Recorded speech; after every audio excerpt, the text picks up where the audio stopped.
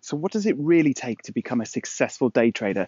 Well, that is the subject of today's episode. Welcome back to the Making of a Trader podcast. My name is Alan Stenson, and this is episode 24.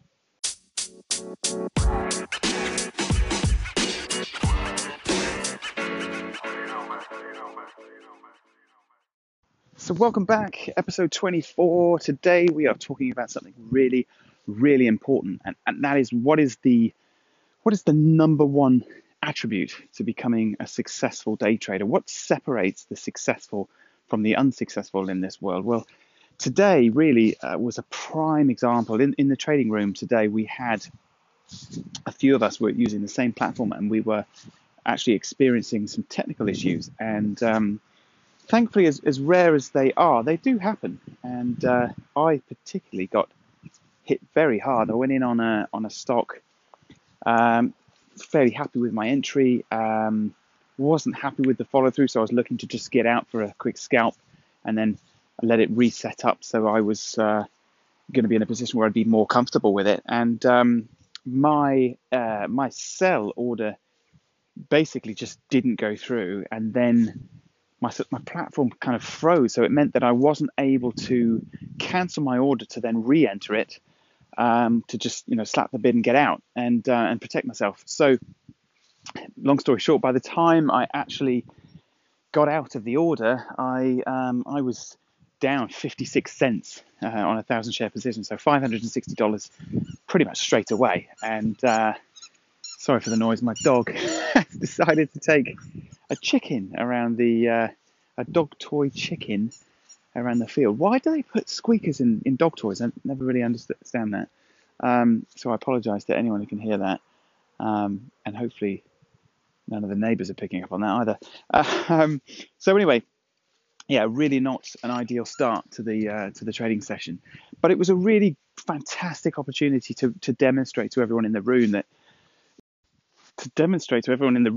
basically, when things like that go wrong, the last thing you should ever be doing is panicking and allowing that frustration and that sort of feeling of that's unfair because it wasn't something that was my fault. I didn't do something wrong. It was something that happened to me, and then allowing that to then influence your next trading decisions. And I believe that's where most people go wrong. They obviously allow those emotions, that level of frustration and anger, and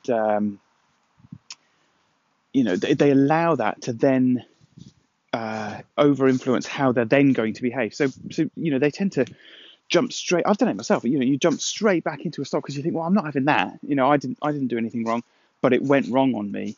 And I don't want that to be the result of my trading day. So you jump back in on something to kind of quickly make it back. You almost feel desperate to sort of get back in on something. And the issue that I have with that is that then your sort of entry requirements start to fall by the wayside, and you just want to jump back in, invariably into the same stock because you think, well, I just got shat on that technical issue, and I'm not going to leave it like that. So you jump back in thinking you're just going to grab all those, that big loss, grab it all back, and then some, and then come out, on top.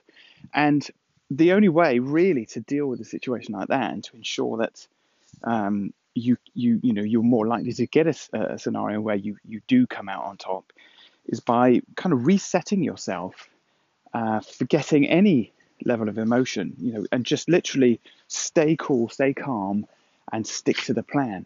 If you can sit back and wait and just, what's happened has happened, but, and not even allow that to be entertained at all. You're simply sitting there waiting for that setup to represent itself. And if it does, great. If it doesn't, it doesn't. And you have to just move on and take it on the chin, because that's one of those things. It's a different conversation to have, but you could always get onto your broker, you'd you'd need to sort of show them that it wasn't an internet issue, that it was a problem that came from them, or so again, it's a whole other thing to get into. Some are better than others at dealing with people and their customer service levels and things, but again, that's just a whole other thing to have to deal with. But essentially, what you need to be able to do is you need to be able to take that situation, just process it, deal with it, and not allow it to have any effect or influence on your next trading decisions. So, and if you feel that you can't do that, if you feel that you will react when things like that happen, then my advice in that situation would be don't trade at all.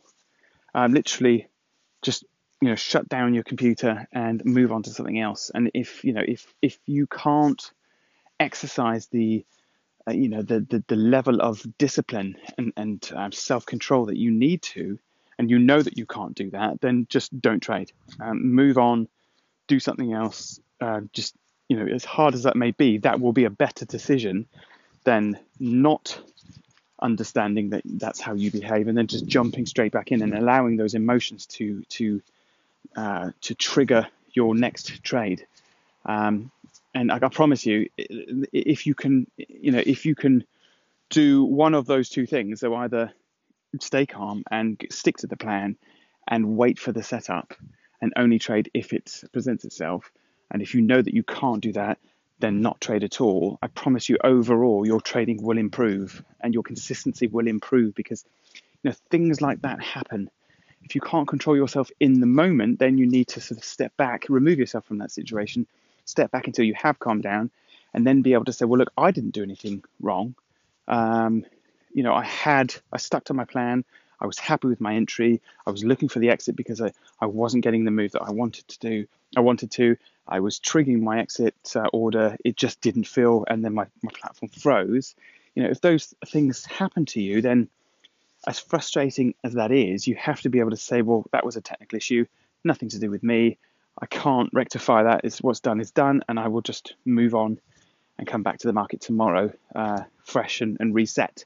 But if you are able to control your emotions, and thankfully, that's a skill that I've managed to develop. I definitely didn't have that in the beginning, and today was a prime example of that. I sat back and thought, well, okay, that's happened. It's far from ideal, but these things do happen. So then I sat back and waited for the next setup, and fortunately, it did present itself quite nicely. Gave me, in fact, an even better setup than the first trade. I was able to get in on an entry, add in on a second piece, and then scale out twice on the big pops, and I ended up making a lovely trade on that and getting $620 back. So even taking the loss into consideration, I came out $60 up. So going from $560 down to getting it all back plus an extra $60 was a reasonable situation, considering it was far from ideal right at the beginning of the session. And this all happened within sort of 41 minutes of the market. I mean, not even 3/4 of an hour. And then I was saying to everybody else in the room, I did a big, long explanation as to, all of the trades that I took, or both of the trades that I took, and talked everyone through exactly what I did and how I managed and how I dealt with the frustration of the first trade, and then what I was looking for and how I managed it and how I nailed it in the second trade. And then I was also, open to and honest to say, look, for me, there aren't any other setups happening that I am as happy with, and therefore, particularly with what's happened, this could have been a bit of a painful, frustrating day, and it ended up turning into getting it all back and getting a little bit on top. So not a bad result. I really didn't want to push my luck on anything else, particularly anything that wasn't as good a setup, and I wanted to just sort of move on in the name of consistency. I'm living to fight another day, and I turned a bad situation into a much better one, and I was very pleased with the fact that I was able to demonstrate that level of self-control, because I genuinely feel that has been another sort of key aspect of my trading career turning around. I went from not being consistent at all to now having the discipline and self-control to ensure that I'm only getting in on trades that are much more likely to work than not. And when things do go wrong, I'm not panicking. I'm dealing with it the best and only way that I can, and the best way that I should be dealing with it. And win, lose or draw, I'm sticking to the plan every time, and that has been the big turning point. But anyway, hopefully that has helped in some way, because I understand exactly what you're going through, particularly when things go wrong, that it's just, not your fault, and these things happen to you, and you think, well, hang on a minute, I'm doing everything I should be, I'm doing everything right, and it's still gone wrong. It's a mindset, and whilst that may be true, it's the mindset is wrong. If you can go into the market thinking, whatever happens, I'm going to do my bit, I'm going to stick to my plan, and again, win, lose or draw, if I can come out at the end of each trading session knowing that I did everything that I should have done, and I'm happy with the way I managed myself, then that's all you've got control over. You haven't got control over anything else. So that is sort of another example to yourself that you can give, just to ensure that you're always on that right path, and even when things go wrong, you can still be happy with the way you've managed them.